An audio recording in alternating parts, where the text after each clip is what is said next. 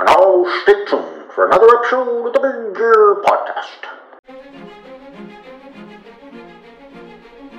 It was such a good January with all the rarities in Ontario. From the start of the year, I wasn't really planning on doing a big year per se. I thought beating Kiah was going to be tough. There was a trip that I did with Ezra and Kiah. We went to see a spotted towhee in Terrace Bay. Probably the craziest driving I've ever experienced. Just the north shore of Lake Superior in a whiteout during the middle of the night. Good birding, big year birders!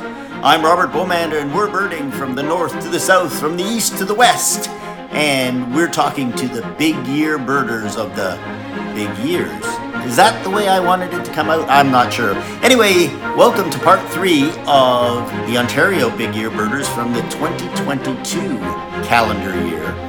Today, we are talking to a young man named William Konze, who, amongst all the big year birders that I met last year, was one that I didn't really get to know too well until, we actually started speaking.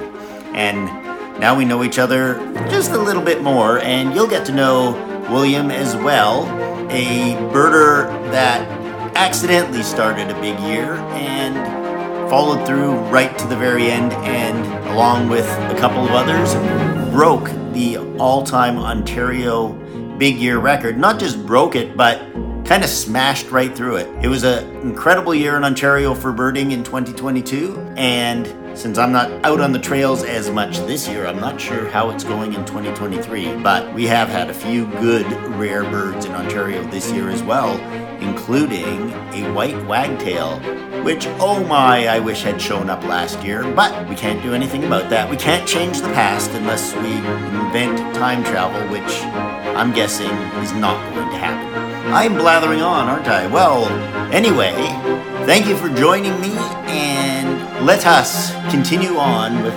episode 9 of the Big Year Podcast, and let's all welcome, with a big round of applause, William Konze. One of the big 5 Ontario birders, William Konze, who finished in second place, I believe. Yeah, I tied for second place, yeah. And how did that feel? Were you going all out to win it, or were you just having a good time birding Ontario and just trying to see as many birds as you can? Yeah, from the start of the year, I wasn't really planning on doing a big year per se. My goal was to get 300 species for the year because I'd never done that in Ontario before. And it was such a good January with all the rarities in Ontario lingering from the fall that I decided I was going to try to go all out. And yeah, I guess around May or so, I realized, I can probably beat the record. And I was not thinking that I would be that close to Kiah and Ezra at the end of it. But well, you actually seemed to come out of nowhere at one point, because, the others were way up there. And then, I thought you were kind of following them, but more in like Andy and Susan were doing. And then suddenly you're up there at the top of the list, and I'm thinking, oh, you have a chance to win it. Did you feel at some point that you were getting close enough to do so? Yeah, I thought beating Kiah was going to be tough. I guess in the latter half of the fall, I got a few birds that they already had from earlier in the year, and I thought, it's going to be pretty tight. So yeah, I never really thought that I had a chance at winning it because Kiah was pretty far ahead, but I did not expect that I would tie Ezra at all. Well, that's quite an accomplishment, too, considering that it was kind of an accidental big year on your part. Yeah. So, because I saw you sort of around during the year and never really met you, tell me a little bit about yourself and tell my audience a little bit about who you are and how you got into birding, and also became a pretty good expert at a young age. And I discovered there are a lot of young birders who know a heck of a lot. So I'm 21 years old. I am living in Guelph, Ontario. I'm actually born and raised in Guelph, but I'm attending the university here. I'm in my 4th year I'm actually taking a semester off, but I'm technically in my 4th year of wildlife biology and conservation. And my dad is also a birdwatcher, Carl. He's a birdwatcher and biologist. He works in ecological consulting field. So he got me into it at a pretty young age, and I've been birding for like more than 10 years now, pretty seriously. So I've been birding about the same time, but I didn't start till I was 51. So my experience came late in life, but I'm very happy to see so many young birders get into it, because I feel like I wasted 40 years of my life not birding, and it really changes the way you look at everything, the world, nature, just a walk. It just changes your entire outlook on life. At what point did you find that you wanted a career in birding, in conservation and things like that? From a pretty young age, I guess. I was really into like dragonflies and damselflies for a while when I was young. That kind of came before birds, and like perps and snakes and turtles and stuff like that. So yeah, since I was pretty young, maybe like 8 or 9 or so. Yeah.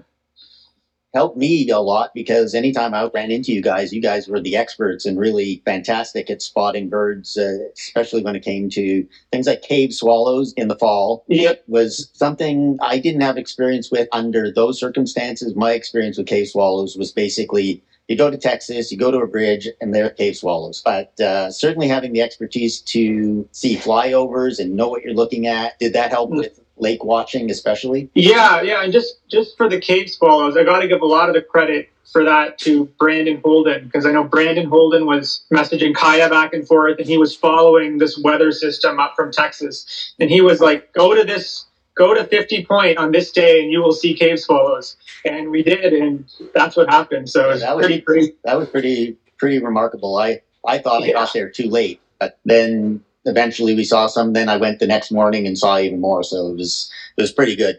Those were my first Ontario cave swallows. So that was my one and only tick for cave swallows in the year, and probably for most people it was too.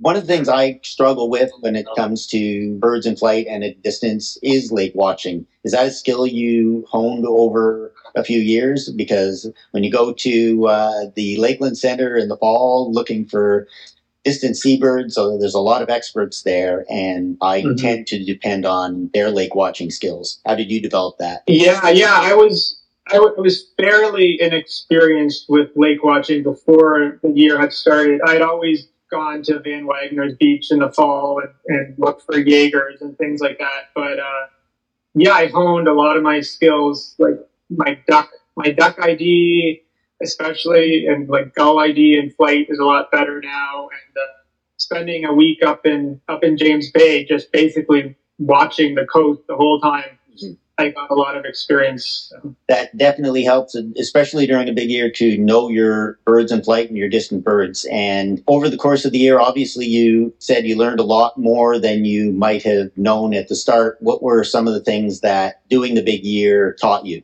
Yeah, it's a good question. Yeah, I think just because I was out birding the whole year, I became a lot more familiar with migration and migration patterns, and when to expect certain species to arrive, and just I guess I learned a lot about the diversity of Ontario's bird species and their populations, both traveling everywhere, and I guess just general little fine ID points, I guess. I find that doing big year can have lots of ups and downs. I've done it a few times myself, and there are some high points, there's some low points. It sometimes isn't as much fun as you thought it would be when you first started. Did you find that yourself?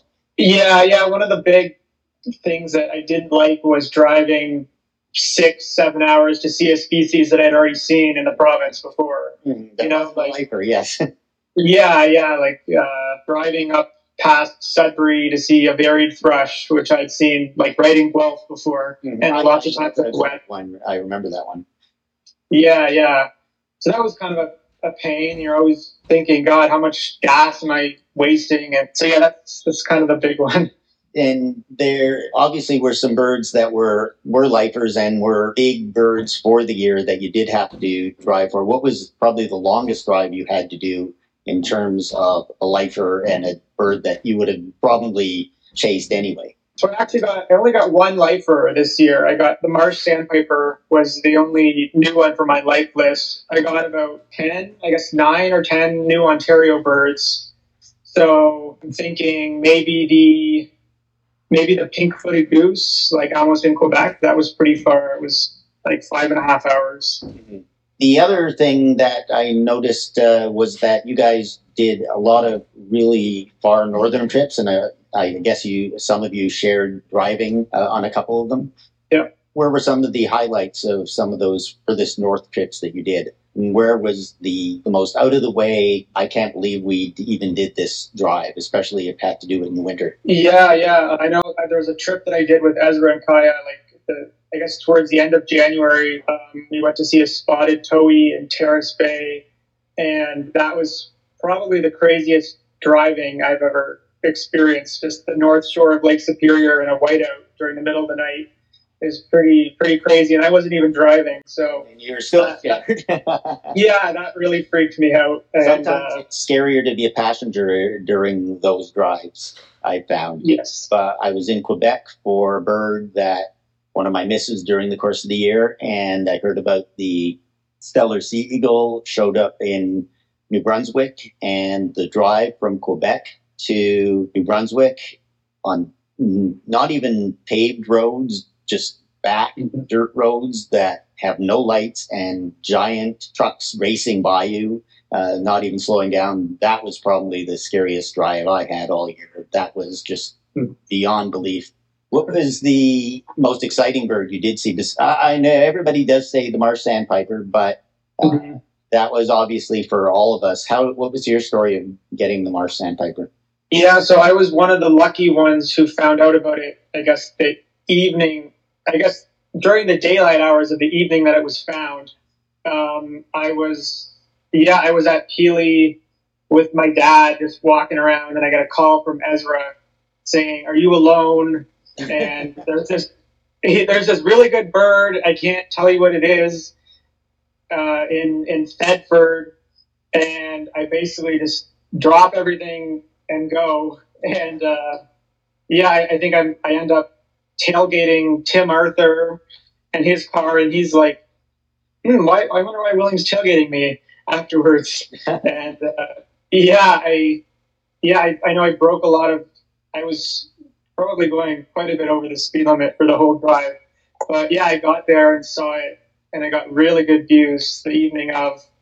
And it sounds like the views people got in the successive days afterwards weren't as good. Yes, so I can attest to that. I was actually in Vancouver at the time, and I forget what day of the week it was, but my flight wasn't scheduled for 2 more days, and I had to pay a bit of a fee to change my flight. Right. Landed in Toronto, drove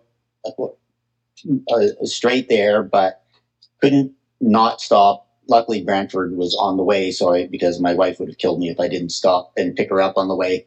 But I took that little detour, and we saw it in just horrendous pouring rain conditions. And I saw some of the pictures some of the people got on a nice clear afternoon when it was first seen. I have a video that looks more like an ultrasound than anything else. But I saw it, so that was fantastic. Were there any other highlight birds of the year, even though, they obviously weren't necessarily lifers? What were some of the other highlights, especially the ones that you really had to work for? Yeah, I guess one of the more exciting chases we did was for black-headed gull on the Niagara River. And I think there was just one sighting of that the whole year in Ontario. We were at Peely birding, and then we hear Ryan Griffiths has found a black-headed gull on the Niagara River somewhere. And so we decide, I think we can get to the mouth of the Niagara River and Niagara on the Lake for dusk, and we'll have probably about a 50-50 chance that it'll actually go that way down the river to roost at night on the lake, versus, I guess, it could have gone towards Lake Erie as well. So we just said, heck, why not? And we drive, it's probably 4.5 hours probably to Niagara on the Lake from Peely. And we got lucky, and we have it flying right by with the Bonaparte skulls in the evening. So that was pretty exciting to get, and no one else saw it afterwards. How many of you got to see it? There were It was Kiah, Ezra, Andy, and then I brought along Luke Rasso as well. He saw it. That's where Susan Nagy lost out. A big bird for her. Yeah. I've had the pleasure of talking to the other 4 so far. It's fun to kind of see your adventures, how you did them together and how you did them on your own. Did you do any trips completely on your own that were of note? Yeah, I did a few. One that stands out for me was Arctic Turn, and I guess it was late May. It was somewhere, I can't remember the county, but it was along the St. Lawrence River, like along the Thousand Islands Parkway or something. Someone had seen, I think maybe 3 or 4 earlier in the day. So I decided to drive out there myself. And that was a kind of a nemesis bird for me in Ontario. I'd never seen that before. So yeah, that felt pretty good. After about half an hour, I finally had one fly by for sure that I could tell was an Arctic. And the nemesis birds are the ones that sometimes haunt you during the course of the year. Did you have a couple of, or one nemesis that you didn't get that you felt like I should have had that bird, or that you just wish you could have got the bird? Yeah, there were a couple. I think white-winged dove stands out as the biggest miss for me. I got COVID at Peely, so I had to leave and go back home for a while. And as I was getting better, this white-winged dove was around, and like, I think I should I go to see this white-winged dove? And I decided I don't really want to be standing around with a whole bunch of people still with COVID. So I decided, I think it'll be around in a week or so. And then, I went back to work at Peely, and it was never, I think it was around for about a week, and then it just disappeared. Was that the one that was in the homeowner's backyard, or was that a different one? Yeah, that was like Durham County somewhere. When I got there, and it was pouring rain, and it was sitting on the fence, and then another 2 birders came in, and just as they came in the backyard, it flew in front of us over the fence, and for the next hour and a half, it didn't show up, and I gave up, and I'm not even sure if it was seen after that. That was, I guess, for a lot of us who did get it, lucky, because we just assumed there was going to be one in Rondeau. Exactly. And I don't know how many years in a row it's been there, and this was the year that it decided not to come. Yeah. There are a couple of Ontario birds, I can't even think of them specifically, that just didn't show up this year. Like the swallowtail kite. Right. Yeah. I think we've had one at least 3 of 4 years, if not 3 years in a row. Yep. And, I kept checking the Elmer rare bird alert thinking it's going to show up at some point. But that was a frustrating one, because it wasn't like I was going to see them somewhere else in Canada any more likely. One of those is Chuck Will's widow was another one. That was, I don't know how many years in a row it was there. I think 2014. I've been there twice for it, and that was a trip I was looking forward to, because there's a really neat restaurant up on a lake on a mountain, which is kind of a weird spot, but it's a really cool place to go. Yeah, that was disappointing too. That's 2 birds that were certainly, I guess, expected, but disappointing not to have found. And as the year went on, did you feel like you were getting more into it? Because most of us, especially the Ontario birders, were into it from the very start, and you were sort of built up in May. Were you even more into it than them as the year progressed, and felt like, I don't even want it to end now because I'm doing so well? Yeah. I went kind of all out for the month of December. I tried to get out almost every day. I was just looking along the lakeshore of Lake Ontario, hoping for something rare, like a common eider. And then I was checking sewage lagoons and like fields for gulls, hoping for rare western gulls. And I caught up a bunch on Ezra and Kiah in November and December. And I was really excited to go all out in December. Were you in school or working during the year? Yeah, I was working at Peely, obviously, but I mean, aside from that. Yeah, I was in school for the winter semester, mm-hmm. And then I decided, actually in about September, once I started my courses, I think I decided that I was gonna just drop out and then postpone my university for about a year, mm-hmm. Because I wanted to go all out in the fall. So yeah, I'm glad I did that, but that means my degree, I'll have to complete it later, but that's okay. Yeah, there are some things that you do in your youth that are sometimes more important than the piece of paper education and the school learning. Definitely, I think there's very few people who regret taking a year off rather than not to do something like a big year. Exactly.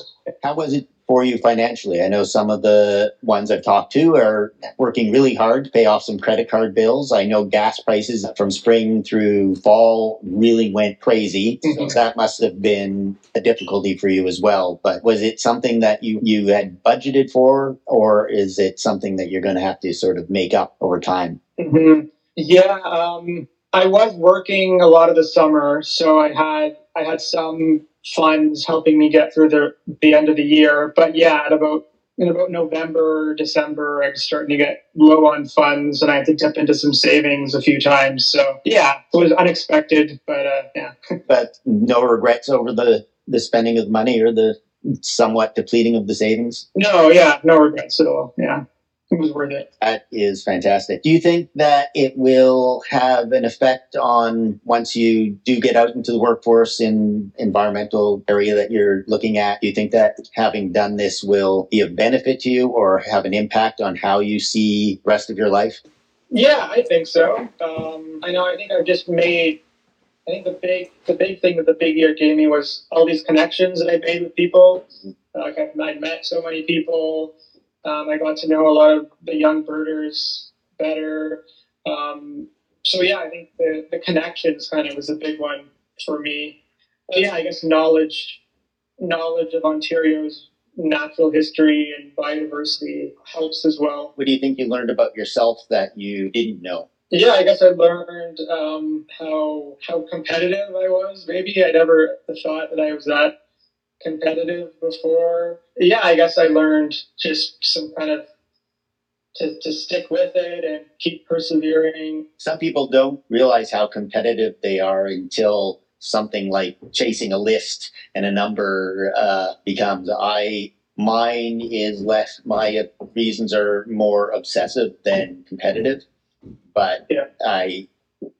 Towards December, when Bruce was getting close to me, I became a little more competitive and a little more. I think I saw more birds than I would have seen had I not had someone coming up behind me. And I wonder if I saw more birds than you would have seen if you weren't in a little bit of competition with Ezra and Kiah. Yeah, for sure. I was just happy to break the old record. And I guess I ended up surpassing it by 11 or so. And yeah, if it weren't for Kiah and Ezra, I would have been, my list would have been much less for sure. What do you attribute 3 people breaking the all-time Ontario record to this year? Yeah, I think it's a combination of things. I think definitely it was a good lot, or the fall of 2021 was very good. Was warm, and there were lots of lingering rarities, and I think that was partially why we had such a good January. I also think it's because of just there being more birders around and things like Discord, for sure. Word gets out like so fast now, so it's a lot easier. Things are a lot more accessible now. Chasing. So, yeah. When you look back on Josh Vandermillen and Andrew Keaveney when they did their big years in 2012, it was a very different birding climate. Yes, there was the OFO and there was, eBird's Rare Bird Alert, but a fraction of the birders that there are now. I think that since 2012, 2 things really spurred the uptick in birders. One was the movie The Big Year, and the other, I think, more so was COVID. Yeah, I agree. Certainly, the more birders there are, the more people that are interested in conservation there are, and that's probably the reason that should be upmost in our minds when we go birding. Mm-hmm. For sure, yeah. And what would you say to someone who, especially as young as you, under 25, who thinks that, hey, I'd like to do an Ontario big year? What advice would you give them that you know now that you didn't know last January? I would be encouraging, but I would tell them it's a lot of work. It's a lot of driving and gas, and it's going to be probably more expensive than you would anticipate. And I would highly recommend people do it in a small group. as driving, twitching things 8-10 hours away by yourself is just really lonely. And I can attest to that. I drove across Canada by myself, so yes, that is. Sometimes it's most fun you'll ever have, but other times it's just endless nights of boredom. Was there one bird that you saw that was, and you might have mentioned this already, that you're by yourself and you had absolutely, because you obviously birded in lots of groups this year, was there one bird where you saw it and you're like, wow, do I high five? There's no one to enjoy this with. Yeah. My best find of the year was, I guess, in early June. I was working up north of Parry Sound doing some bird surveys on a reserve. So I was living in Britt, Ontario for about a week. And after my field surveys, one day I just decided to drive around. There was a sewage lagoon I was going to check out. And yeah, I'm driving by and I see this bird perched on this, I think like a lawn chair or something. And I'm like, that looks weird. But I turn around and it's a Say's phoebe, which is a pretty good bird for this far east. It is, yes.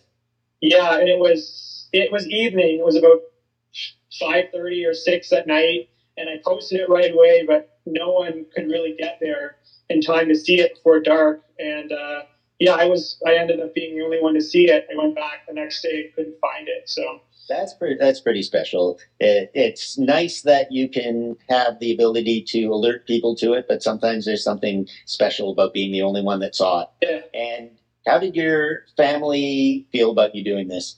They were always very supportive. Yeah, I think a little bit shocked, I guess, how all out I went, but they were always very supportive and always very interested. So I'm glad I had that. Were there any family events, or like whether it was Christmas or Easter or anything, a birthday, where you got an alert and you just gotta go? Did that happen at all? Yeah, I guess it happened once. Over Thanksgiving, the tropical kingbird was found in Windsor. I think it was Thanksgiving Monday, maybe, that it was found, and I was just about to go off to have Thanksgiving dinner with family in Kitchener, and I said nope, can't do that. And so yeah, I did. I missed that. That was a bit important bird, and I assume the magnificent frigate bird was still alive when you got there. Barely, but yeah. I got there early enough to see it moving around and move its wings and move its head, but then I also stuck around to watch it get euthanized, which was a little bit tougher than I expected it to be. And well, thank you very much. It's been a pleasure talking to you. It's been a pleasure talking to all the big ear birders. Thanks a lot. Appreciate it. Yeah, thanks. Yeah, I very much appreciate this call. Yeah. All right, take care. Bye-bye. Yeah, bye. And there you have it. Another episode of the Big Ear Podcast in the books. Well, thank you, Walter. And thank you for joining me on another episode of the Big Ear Podcast. And a special thanks to William Konze for joining me for this episode. Upcoming, we have 2 more episodes of the Ontario Big Ear series, including our next guest, Ezra Campanelli, and we will finish off with the absolute winner of the Ontario Big Ear in 2022, all-time record holder, Kiah Jasper. As I am recording this, it is the dog days of August. Some of the By the way, folks, this is the 10th attempt at recording the extra of this podcast, so bear with me.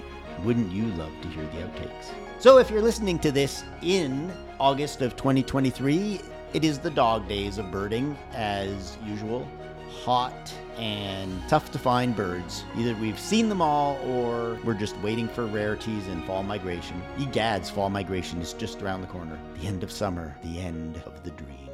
So thank you for joining me, and as always, may the birds be with you.